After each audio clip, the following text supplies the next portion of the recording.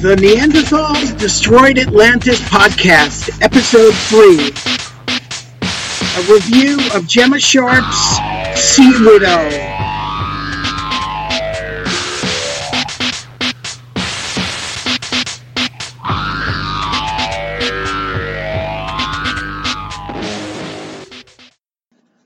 Gemma Sharp's 2021 graphic novel, Sea Widow, delves into the death of her husband, which occurred after only 2.5 weeks of their marriage.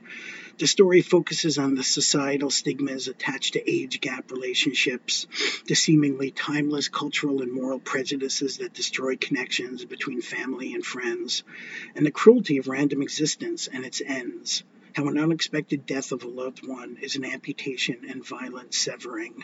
Commonly, the young female involved in age gap relationships is stigmatized as a gold digger regardless of her intent, and the old male is labeled a pervert.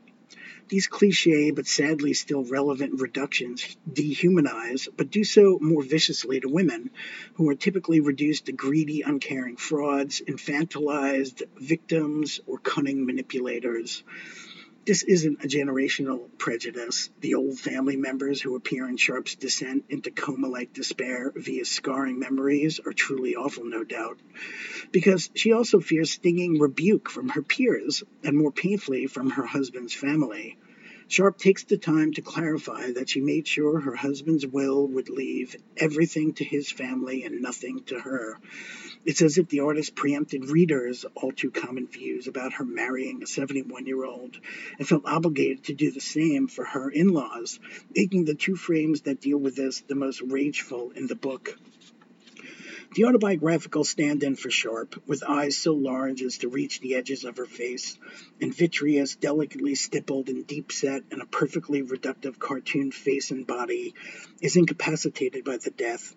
The achingly loving way Sharp draws her husband in his coffin, back turned, standing before the sea, saving lives in the Royal Navy lifeguard and beyond, across from Sharp at a cafe table sharing an intimate gesture only the couple and the reader sees, floating deep beneath the sea, wearing clothes he wore often and holding out a lantern, magically aglow underwater, slowly descending to a private room nestled in a mountainous stretch of reef, is proof alone of her emotional connection to him, words not being necessary. There is so much tenderness and impotent anger in these pages. Her husband's wake, where she could no longer get refreshments an hour into it, exemplifying her overwhelming feeling that her connection to the deceased was considered less meaningful or important than his immediate family's. The hospital room where her vegetative post-stroke husband will spend his last minutes prostrate, staring and pointing at a wall clock. Him sitting on a curb in perfect drifter form, playing harmonica and guitar, wearing his groovy pinstripe pants and signature jacket and hat. Sharp reveals a lot about herself in deadpan confessional frames, adorned with beautifully and realistically rendered floating centipedes and beetles, an alcoholic parent and all that entails for the child, lifelong self-hatred, resentment, and struggles to find any stability, in a previous age gap relationship when she was just 13. As the reader, we are not let off easily because Sharp refuses to hide the fissures in her version of things. In a 4-frame page towards the end, the protagonist showers and a tiny homunculus grows from her lower arm, detaches and tumbles downward through the tub drain and pipes of the water system until being grasped by the hand of her deceased husband, who relaxes, dreams, and croons on his guitar in his abode, hidden in the depths of the sea. This book is literally a gift for him and for Sharp as well, since it was her way out of years-long creative paralysis. The sea animals that appear throughout the story, jellyfish, starfish, octopus, aquatic plant life, and the black, bug-eyed, multi-fanged dwellers among the profoundest depths who would need no alterations to appear in horror movies, envelop the medical equipment in her husband's hospital room, gently move about his resting form, swallow up the protagonist as she sinks into the void of self-doubt. These seemingly incongruous juxtapositions and overlapping of realism and cartoon styles are interspersed to enhance the story beats and add layers of potential meanings. There's no answer to why style vacillates, there is only the impact it has on the reader.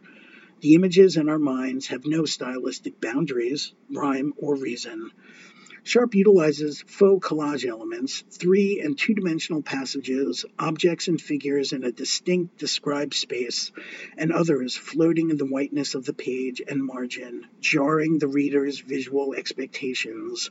Their ability to immediately grasp what is happening plot-wise, to squeeze as much emotional resonance from solitary images as possible. This is not surrealist dream imagery. The collage technique acts as a transition device, a way of jarring the reader through abject images of rot and decay, but in a larger way shows the complete lack of differentiation between objective and subjective imagery in our inner lives. There is no sense, literally, to the way interior images get cycled while we are awake or asleep. Sharp is keenly aware of this. This is the story of the death of a beloved husband, and through all of its pain and rawness and honesty, there is an element of fantasy and redemption by the end. But the telling of the story itself was the only way forward for the author, as a memento mori, a way to transition away from the irretrievable loss, and perhaps even her lifetime of self-loathing and sabotage, to imagine a more just and beautiful ending for one so deserving, for one whose life was attached to the sea. Buy Sea Widow at jwebstersharp.com.